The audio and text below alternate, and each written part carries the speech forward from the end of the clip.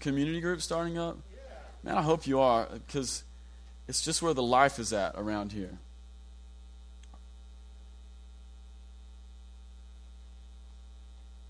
All right.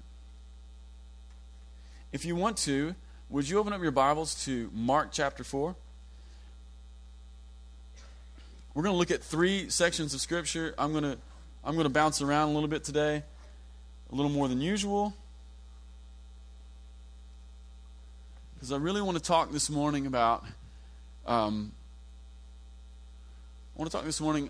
why our community groups are such a big deal. All right, we're launching those this week and next week, and if you feel like this place, the Vineyard, is where you're supposed to be, if you feel like it's the place that God is making home for you, I want to encourage you. You can't just come on Sunday morning and feel like a part of the family.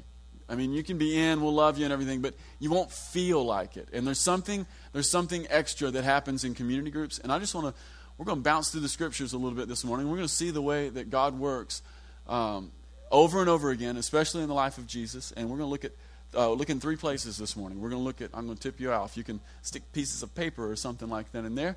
We're going to look at Mark 4. We're going to look at Acts chapter 10. And we're going to look at John 1. Jesus has a way of forming disciples. Jesus has a way of doing life, and it's a really important rhythm. If we get into that rhythm, then it allows the transforming power of the gospel to actually change and shape our life. You know, it allows the transforming power of the gospel to take root on the inside and put out branches that bear fruit. And so we want to get into this rhythm, and we see it really clear in Mark chapter 4. It's one of the reasons I love it. We see how Jesus works. He has a method for producing disciples, and it was a method that not only did Jesus use, but it was the method of the early church. Look at Luke chapter 4, and let's look at the first 3 verses here, because we see this dichotomy in the Scripture here. Verse 1, this is what it says. It says, "Again Jesus began to teach by the lake, and the crowd that gathered around him was so large that he got into a boat, and he sat it out on the lake while all the people were on the shore, and he was teaching." Okay? So do you all have the picture? There's this giant crowd. They've come to hear Jesus, and the reason the crowd is so big is because, I don't know if you realize this yet, if you've read enough of the Gospels, but like when Jesus is around, stuff happens, right? You know, like dead people get up. Jesus ruins every funeral, you know? You get around Jesus and anything could happen. Like you could be one of those people who, you know, got your arm hacked off in the war, and you come around Jesus and he might just touch it and the thing would grow out. It's not a joke. You get around Jesus, it is not a joke. And so crowds would come. And I want you to see this. It's just in the first couple verses here that the crowd was so big that Jesus couldn't effectively teach or minister to them while being on the shore with them. So he gets this great idea and he says, "Here's what I want you to do. I want you to put me in a boat and then just put me out on the water a little bit, and my voice will bounce off the water and it'll be like amplification and everybody will hear it and it'll be great," right?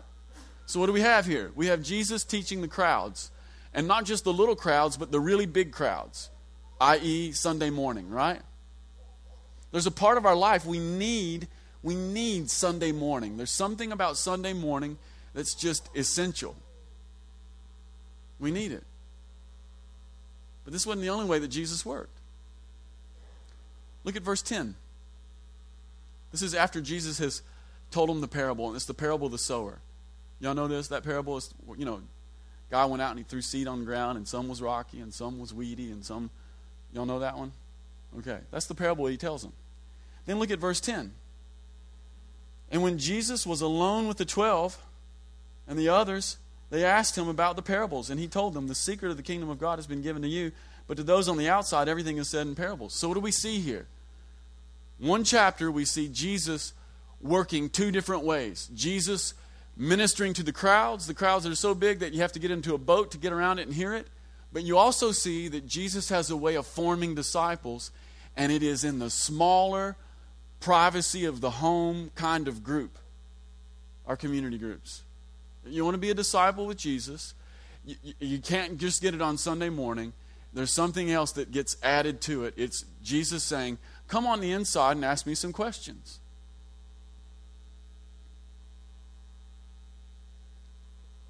See, we need big meetings, you know? We need Sunday morning. For me, there's no encouragement like the encouragement that comes from being with like 225 of you guys and we all sing. Like, did y'all enjoy worship this morning? Like, there is an encouragement. It's like, it's subterranean. No one says, be encouraged. It's like, it's invisible. It's subterranean. It's the Spirit. But there's something that happens when like 225 or 250 of us get in the room and all of us, for one time in the entire week, all of us just begin to sing and declare, God, you are incredible. I don't know, do you guys go home different? See, I go home different from that one thing. Like, there's something about a big meeting that's incredible. We get together, we sing, and it transforms us. For me, it's strength and it's encouragement. That's what happens when we all get together in this big meeting. I remember when I was about 20, and my father-in-law took me to this big meeting up in Toronto. It was sort of a revival meeting, and I'd never been in a meeting like that. At the time, I was invisibly, no one knew this, but on the inside, I was really struggling with feeling called into ministry, but I hated it because every pastor I ever seen was so lame. I was like I was running away from the ministry because I was like, if I have to wear a jerk suit and tell lies to everyone about how happy I am and how happy I am to see them. You know what I'm saying? You've met pastors, right? It's like, oh, hey, brother, I just love you. It's like, no, you don't. You're just saying that. I thought, if I have to live this inauthentic life and put on this monkey suit, I'm out, That's what I thought. That's all I'd ever seen, But I went in this room, and there was like 5,000 people in there, and everyone was just, I'd never heard it before. I mean, everyone's just singing at the top of their lungs, and this pastor gets up, and I'm like, I could do that, But before that, the worship part, that's the point. The worship part, when everyone, it was like 5,000 people raising their voices, something came off of me in that moment, like a spirit of heaviness and despair came off of me, one I didn't even know I was carrying around, and it came off because encouragement came in, and it was the encouragement of knowing that, like, I'm not alone in whatever this is. There's like 5,000 of us. It's like an army. It's like, it's good. Did anybody in the room ever, this was several years ago. Do you guys remember when Lou Engle put that big meeting on down in Nashville called The Call? Anybody in here go to that? I went to that. I got absolutely wrecked at that meeting.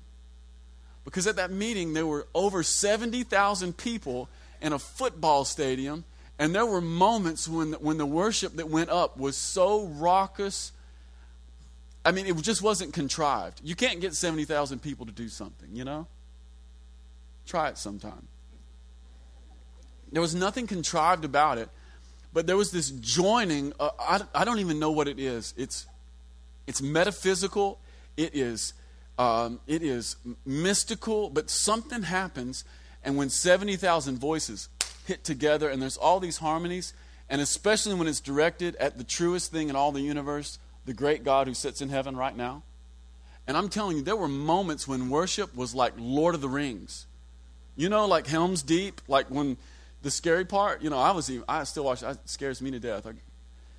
It was like that. There was this moment, it was at the very end, and 300 guys came in with these shofars. I hate shofars, but they came in with shofars, and it's ram's horns, and they were all blowing them, and 70,000 people let up this shout. I'm telling you, the insides of my body were vibrating, and it wasn't the stadium. It was like there was a release of the Holy Spirit and courage. I mean, courage came on the stadium. Like, I love that. We need that. Like, you won't make it in your life without like that big meeting, joining voices. You're not in this alone. But we need more than the big meeting. How many of y'all know that? You won't make it in your life with just the big meeting.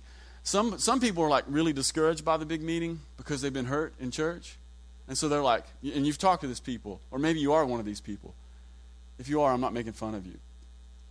But you've talked to maybe some of these people, and they're like, I don't want a big church. I've been hurt in big church. We're just going to meet in homes, and the idealism takes over.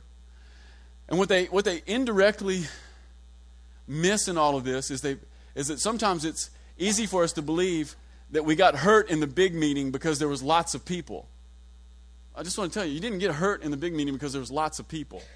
It wasn't the lots that was the problem. It's the people. So when you go home to the little meeting with everybody you trust, just hang out. They'll hurt you. What's the point? I'm just saying it's not either or. It's both and. We need the big meeting where we can join voices, where we can realize that whatever this thing about Jesus is, it isn't private and it isn't individual. That there's something about life with Jesus that is we, us, and our. There really is a powerful pronoun change that needs to happen in our mindset. Like, it isn't me and Jesus, it's us, we, and our. And that happens in the big meeting. But we also need more than that. We need more than just Sunday morning.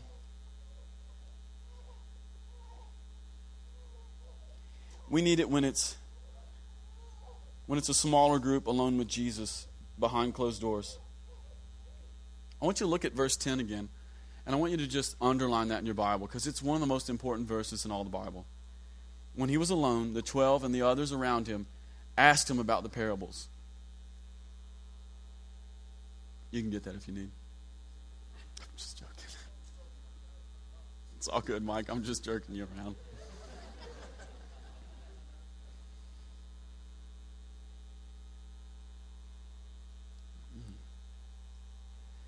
Yeah, but verse 10 is so powerful and it's so important with us. And it's one of the main reasons I want to encourage you to become a part of our community groups. Because there's certain things in your walk with Jesus that are never going to take root in your life until it's you and a small group of people behind closed doors with the Lord.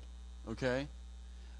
It's really important. How many of you guys have ever gone to a big meeting and you were encouraged, but you left and you're like, what was that? I mean, I feel better, but what happened in there? That was really weird. Was that me? Okay, it's just me. Dang it. I think it's more than me, actually. I think it's some of you. But there's a part of life with Jesus that requires explanation. And this is one of the things that we get in small group ministry or home group ministry, is we get revelation, we get illumination, and we get explanation. It's Mark chapter 4, verse 10. They asked Jesus, hey, Jesus, what are those parables about? And what does Jesus tell them?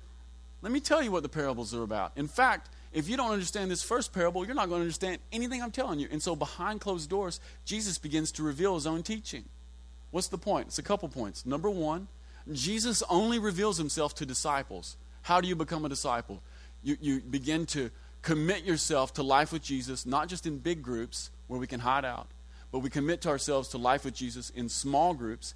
And as we begin to process life with Jesus in small groups, he will illuminate himself, he will reveal himself, and he will explain himself. Now, I know some of you are really smart and you're thinking, this sounds really good. The logic is airtight, except Adam, Jesus isn't with us, right? You're like, well, of course it works then. Jesus was in the room, but he's nowhere to be found, right? No, the problem is we have forgotten something that Jesus said. Jesus said in John chapter 14, it's actually best if I leave. Not only that, but if a couple of you just will get together in my name, I'll be there with you. So we have this spiritual experience where just if a couple of us will come together to pursue Jesus, he will also be there. And just like Mark chapter 4, verse 10, he will illuminate, he will reveal, and he will explain himself to us in a way that allows us to grow as disciples. Amen?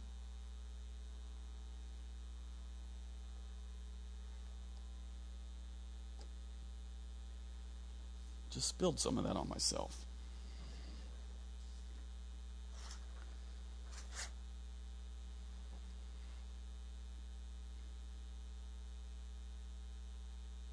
I need to get my other water. Time out. Okay, time in.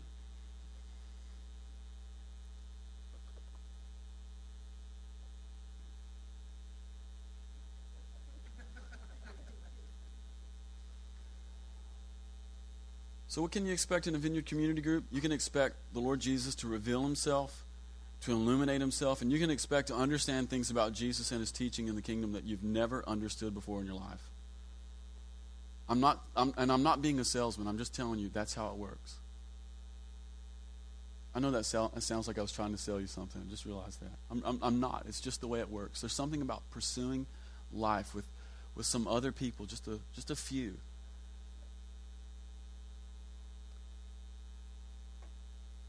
And the reason is this. Here's one of the main reasons why. It's because that when we get together in smaller groups, it's less lecture like it is right now, where I'm telling you guys stuff, and it's more conversational. And there's a kind of learning that can only happen in conversation. Not only that, but in the large group, like this, in the large group, one of the troubles with the large group is I can hide in the large group. If you want to hang out in the large group and hide, you can hide. You can hide for years. Some of you have hidden for years. You've been here every Sunday and you're still hiding. So you can hide in the large group. And by hiding, I mean you can not participate and you can hope that someone else covers you. You can shrink back and you can stay covered.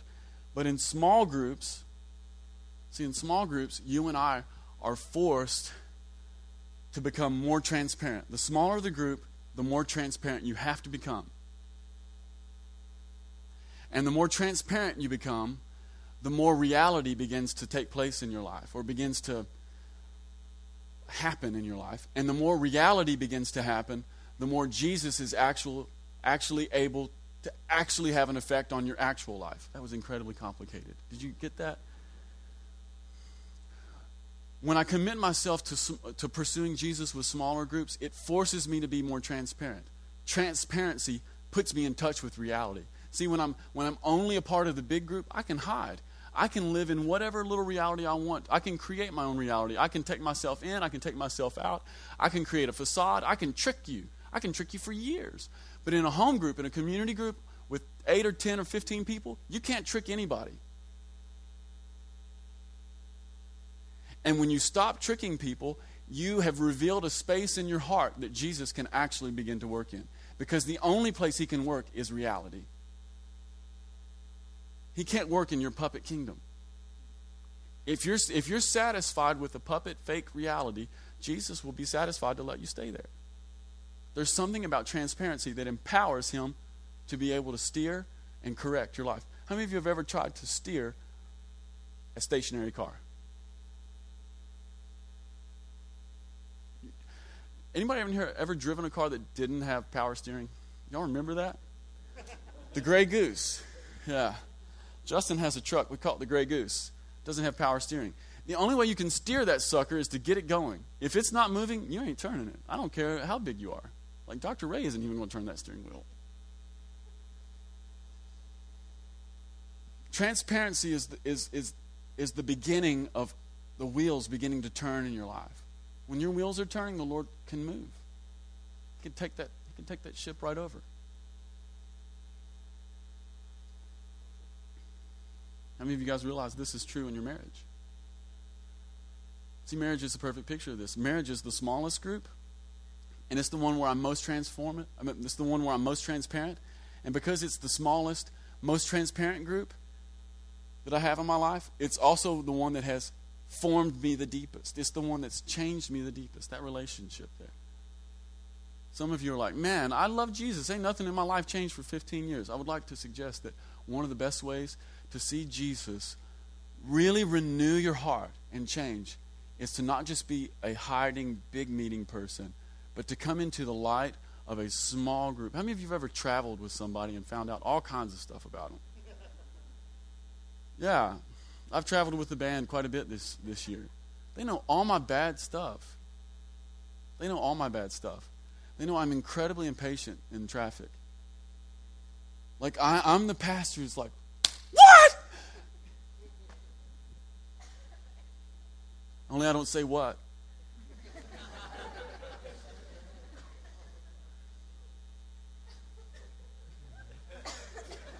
Yeah, it's hectic. It's incredibly hectic. They know that, and they know the other bad stuff about me. One of the things I would like to suggest is you need people to know your junk. It's great. It's cathartic when people know your junk. It feels so good when you don't have to keep up anything anymore. It's incredible. Like, when people start to know your junk, you'll just sleep better having people know your junk. Because you don't even realize, like, the emotional energy you expended trying to look good, but no one's believing it. It's like time to step into reality. That's where Jesus lives. He lives in reality. He is not interested in puppet kingdoms. It's puppet kingdoms are great on Mr. Rogers. It just doesn't work in real life. Y'all remember that creepy puppet kingdom on Mr. Rogers? What was that guy's name? The king? King Friday freaks me out. I mean, I'm telling you. There is Saw 5, less scary than King Friday.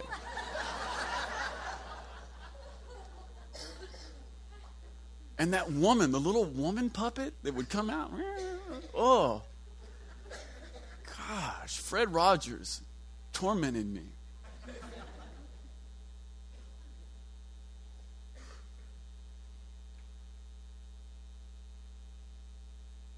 Mark chapter 4.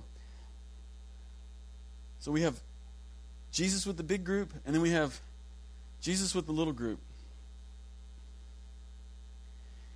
I'd like to show you one more thing from Mark chapter 4, and then we'll move on quickly. So Jesus is preaching, and he's preaching the parable of the sower. And it just really underscores how brilliant Jesus actually is. It's off the charts brilliant. So Jesus is with this giant crowd of people, and he's preaching to them this parable of the sower. He says, sower goes out, he throws some seed over here, he throws some seed over there. Some of it's good soil, some of it's rocky soil. Sometimes the birds snatch it up. Sometimes there's weeds and thorns. And later on, the disciples are like, we don't get it. And Jesus is like, well, let me just tell you, I'm out and I'm preaching the word. And when I preach the word, that's the seed, and it falls on all kinds of stuff. And after you hear Jesus' explanation, one of the things you realize is that the soil is what? People. So how brilliant is Jesus? He's telling them a story, and he's looking at them, and he's telling them a story. And without them even kind of really knowing what's going on, he's beginning to tell them a story about themselves. Right? And he says, well, you know, there's some people who will receive my word, and it'll take root, and they're good soil, and then there's all these other kinds of people. And one of the things I'd like to suggest to you is if you want to be a good soil kind of person, the good soil isn't the soil that has everything together. Okay, it isn't the person who has everything together. It's the person who pursues Jesus behind closed doors with a small group of people so that we can receive his explanation. That's what the good soil is. The good soil isn't having it all together. The good soil is stepping into a community where people know me, and I'm free to ask questions, and I'm free to begin to dialogue about who Jesus is, and I'm free to receive his illumination. That's what makes good soil. When I press on with Jesus behind closed doors with a few people, it actually removes rocks and weeds from my life. Jesus isn't saying, you got to have all your rocks and weeds taken care of on the front end. What he's really saying is, pursue me, and something about the pursuit will remove rocks and weeds from your life. Thank you. That was good. Thank you.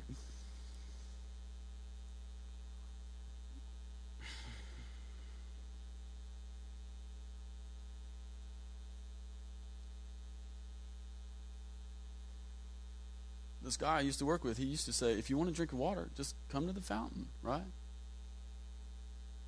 Yeah. If you want to grow, then let's press on with Jesus, not just in this group, but with a smaller group. Now, if you want to, turn to Acts chapter 10.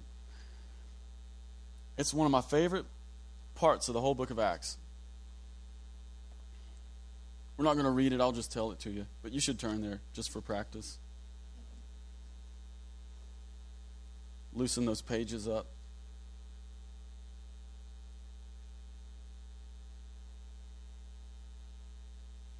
Here's what happens in Acts chapter 10. There's this guy named Cornelius. He's a real hero in the scripture. He's a Roman centurion, and so just in terms of ancient Jesus days, Cornelius is in the out group. Do we all get that? There's like the in group, they're the Jews, and then we got everybody else, and they're in the out group, right? Except Cornelius, he's on the out group.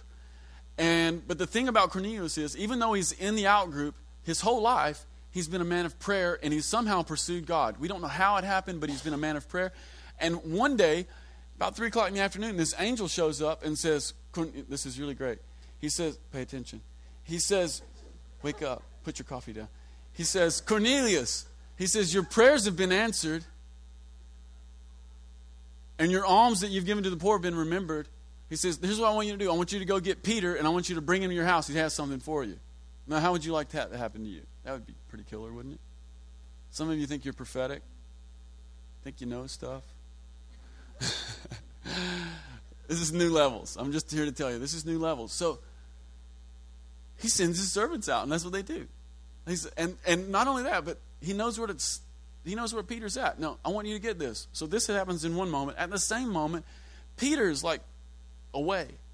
And Peter has this really trippy vision of sheets and animals, and the Lord keeps telling him, get up, kill and eat, you know.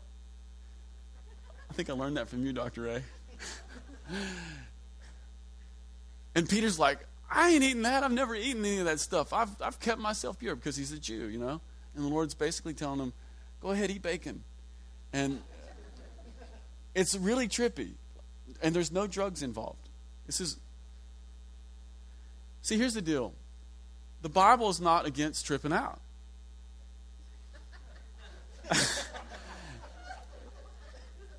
Some of you guys are going to have a hard time with this. I'm just going to apologize.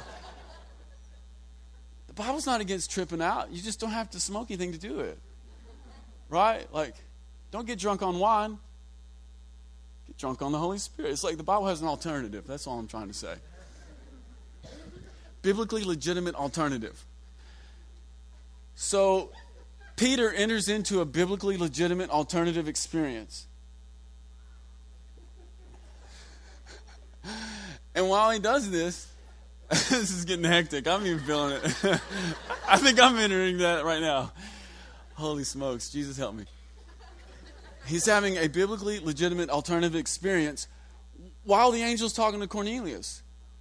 Somebody knocks on the door. It's Cornelius' dudes. The Spirit speaks to Peter and says, go with these guys, do whatever they say. This is so cool. Peter goes to Cornelius' house, the out group. And it's just a little house. I mean, you can go online. You can see like a little like model of what Cornelius' house looks like. It was like a little house, and they were in the great room, only it's not a great room at all. It's kind of terrible. But he had his whole family in there, and this is Cornelius' response to Peter. He says, okay, hit us with what you've got. And Peter begins to preach the gospel to them. And while he's preaching the gospel to them, at a home group, the Holy Spirit comes in the room, and these people, everyone starts to speak in tongues. And they've not even been baptized in water. And they're baptized in the Spirit. They're all speaking in tongues, and they're worshiping God. And Peter's like, wasn't expecting this at a home group. What's the point? The point is, one of the things you can expect at a Vineyard home group is you can expect God to show up in profound and dramatic ways. See, a lot of times we've invested so much of our heart's energy into the big meeting, and we've put all of our money, our resources, our time, and our effort into keeping a big meeting going. And this is always the way God is. He loves pulling the end around on us. So often God will take the place where we've put the least amount of time, energy, heart, and money, and He will come around and flank us, and He will do His biggest work in the smallest place where we had the least faith for it, oftentimes. You think I'm kidding you? What about Jesus? The Son of God was born a baby. God loves doing things. He loves for things to start small and get big. He sent His Son into Nazareth. People joked about Nazareth. They said, can any good thing come out of Nazareth? Well, only the biggest thing that's ever happened came out of Nazareth. And when it did, you wouldn't even know it because it was a baby. Right? But one of the things you can expect at a Vineyard home group is you can expect God to come around and do the biggest things, oftentimes, that maybe you've ever seen. I can tell you just from experience, the most dramatic encounters with the Lord I've ever had have never been here. They've always been in home groups. What am I talking about? Well, I have this thing. It's in one of my life goals is in Acts chapter 5. And there's this little snippet. I've seen it one time in my whole life, and I live to see it over and over again. But in Acts chapter 5, it says that they brought everyone who was sick and demonized to the apostles, and everyone was healed. That's what it says. This is how the early church rolled. You were sick, you had a devil, just bring them to the apostles, and they would lay hands on them and pray for them, and everyone was healed. Now, see, I used to read that, and there was an ache in my heart, because I've prayed for lots of people who didn't get healed, and I've also prayed for a lot who did. But if you've ever prayed for someone who had cancer and then went to their funeral, you know what I'm talking about, you know? It's a big deal. And I'm living for Acts chapter 5 days when it's everyone. And the only time I've ever seen Acts chapter 5, everyone, was at a home group. I saw Joe Hurchin heal 14 people in 15 minutes at Andrew and Sarah Ward's house. I mean, it was crazy, you all. It was absolutely crazy. Everyone in the room, I mean, it was like people were just gross. I was sick, like really gross sick. Like people had sinus infection, crud.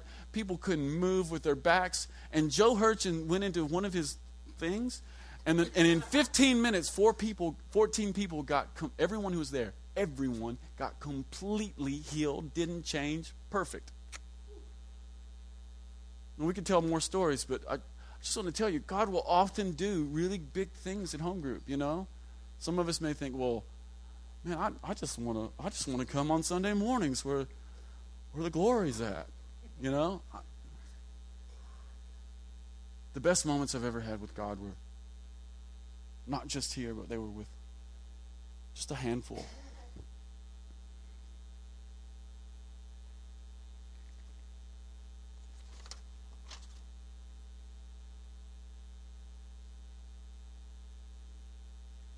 So I'd encourage you to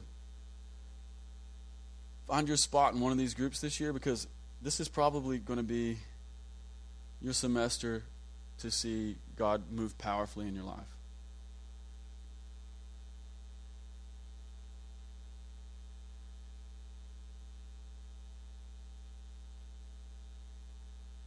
How many of you know that there's more to the God of the universe than a 2-hour, once-a-week meeting?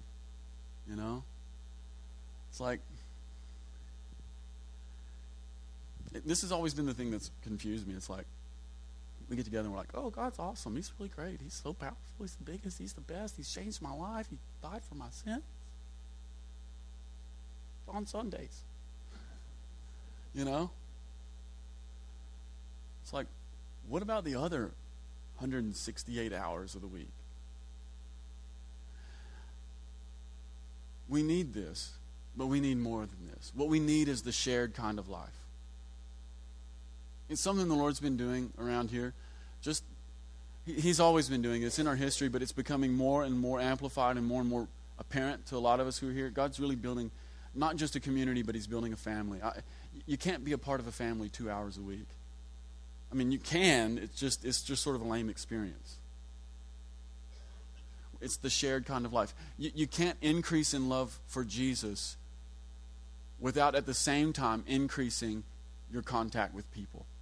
Jesus always brings us into greater contact with people. You can't become a more miserable, isolated person who's perpetually lonely and at the same time increase in love for Jesus. That doesn't work. Whatever that is, that doesn't work.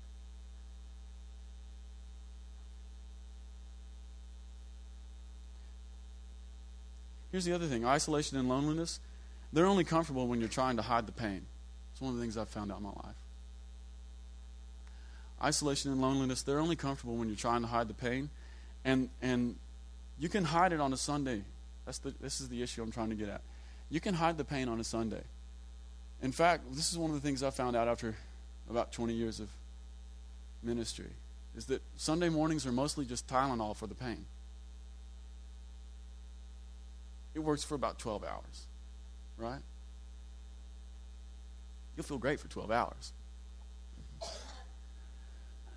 But something happens when you stop taking Tylenol and you come into the community group. Community group isn't a Tylenol. It's like full bypass surgery. Your heart gets put on the table.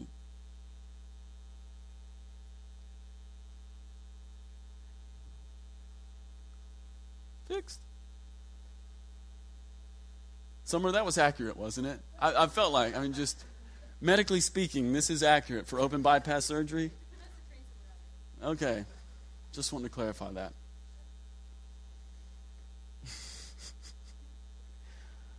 Oh, I think I'm having another biblical experience.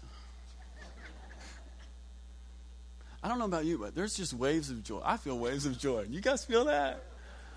I feel like doing a high kick.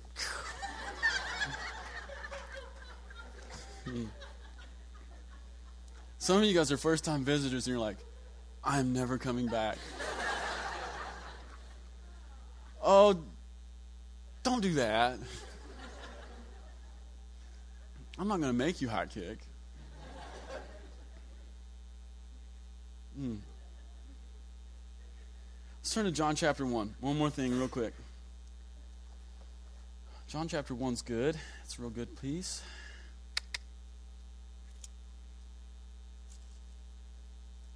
My hands are not working right now.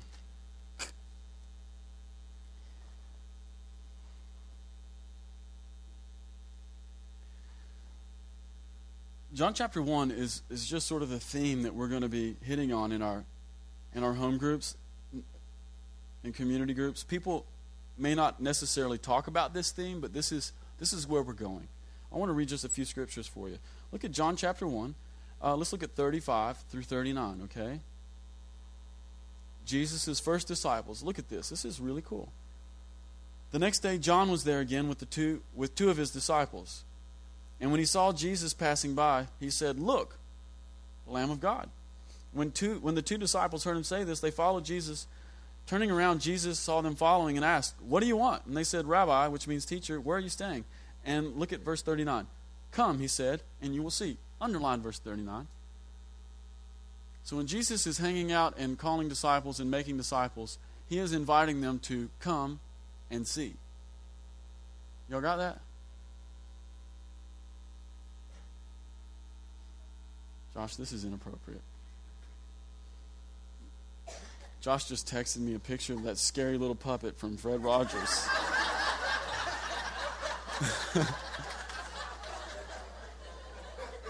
Oh my gosh. Totally freaked out.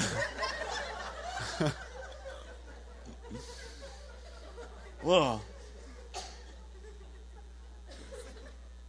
I'm going to need to be like, Jim, can you trauma prayer me later? This thing is like, Jim, what am I even doing? I can't think of anything. I can't read now.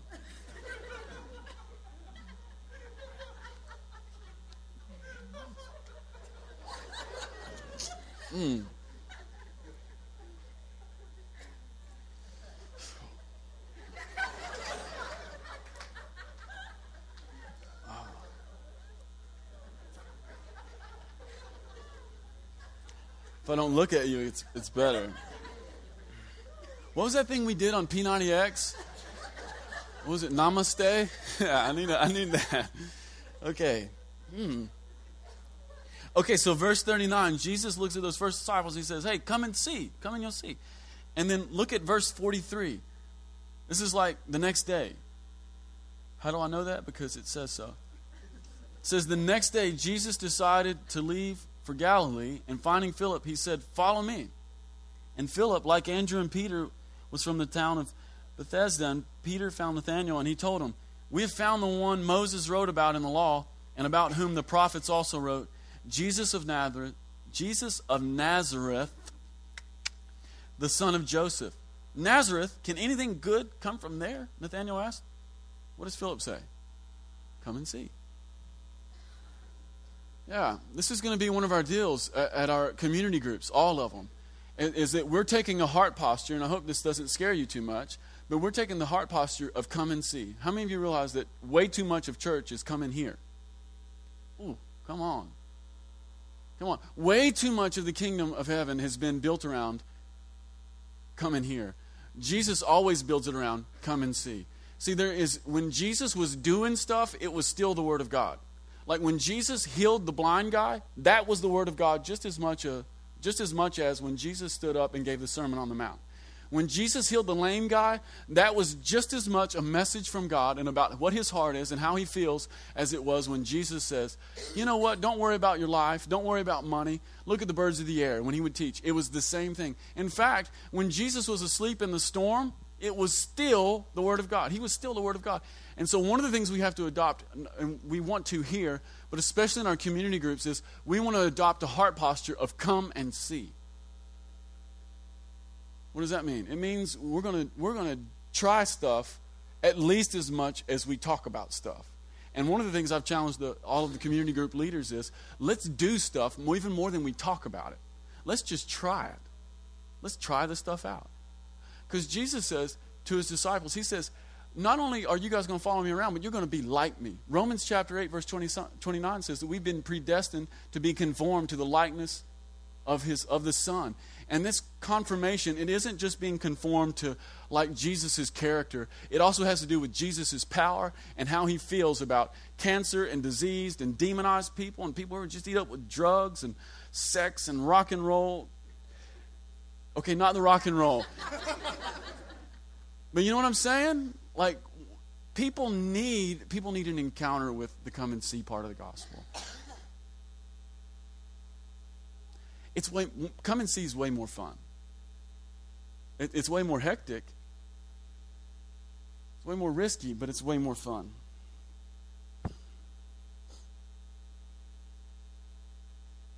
You just can't divorce what Jesus says from what he's doing.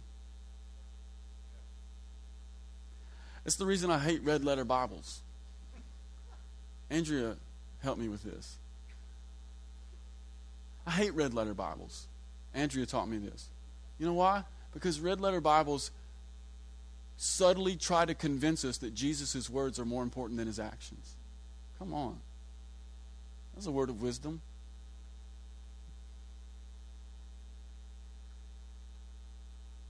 Jesus' disciples do the things that he does. And here's the great thing about community groups. Community groups are a great, safe place to learn how to do the things that Jesus does. You need a safe place to try it out, you know? Like right now, NFL football is about to start. Holla. Bengals are going to be terrible. I'm prophesying it right now. I can't.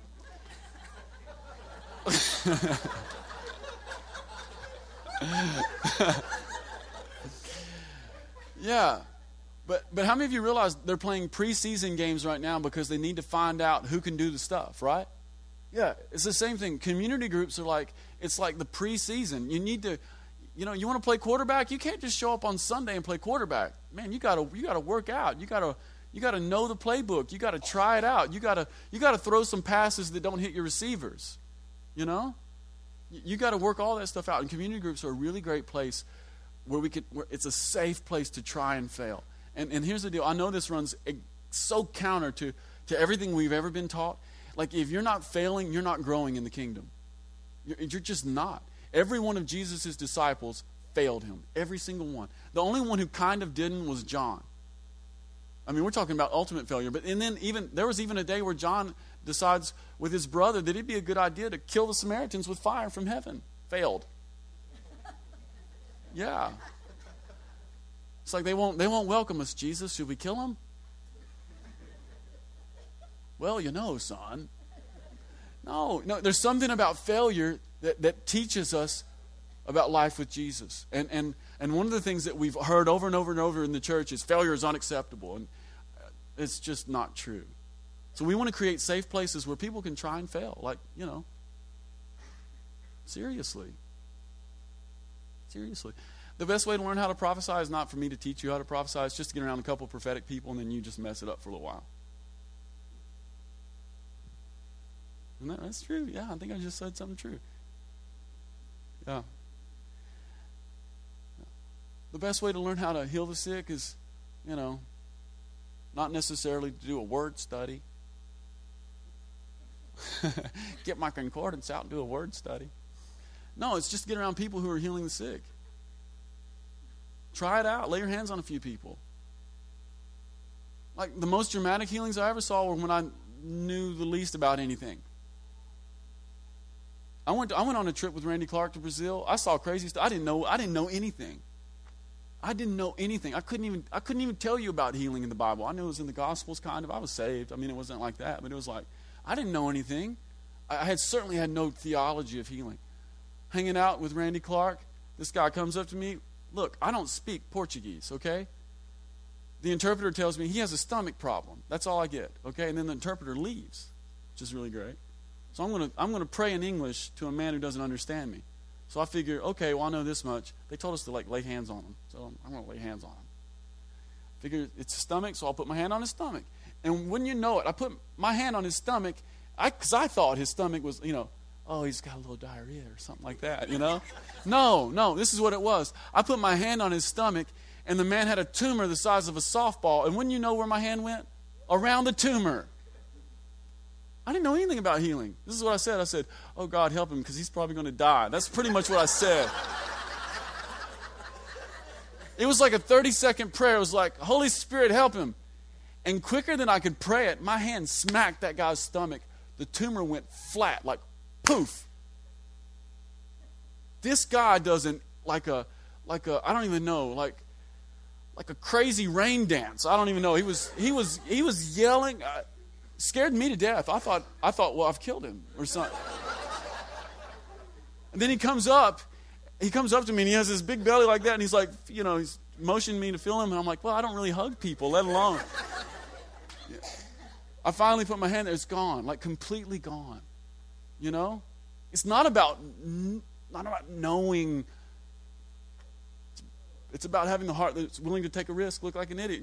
You need that space. You really do. Everybody needs that space. You need the freedom. We need to do life with people who say, you know what, I'll be your lab rat. Poke me. It's true, I'll be your lab rat. Yeah, I'll be your chimpanzee. Heal me. Okay, I got to stop because it's about to get really goofy. Is that cool? If you're on the ministry team this morning, wow, transition. Segue. If you're on the home group leaders, come on up.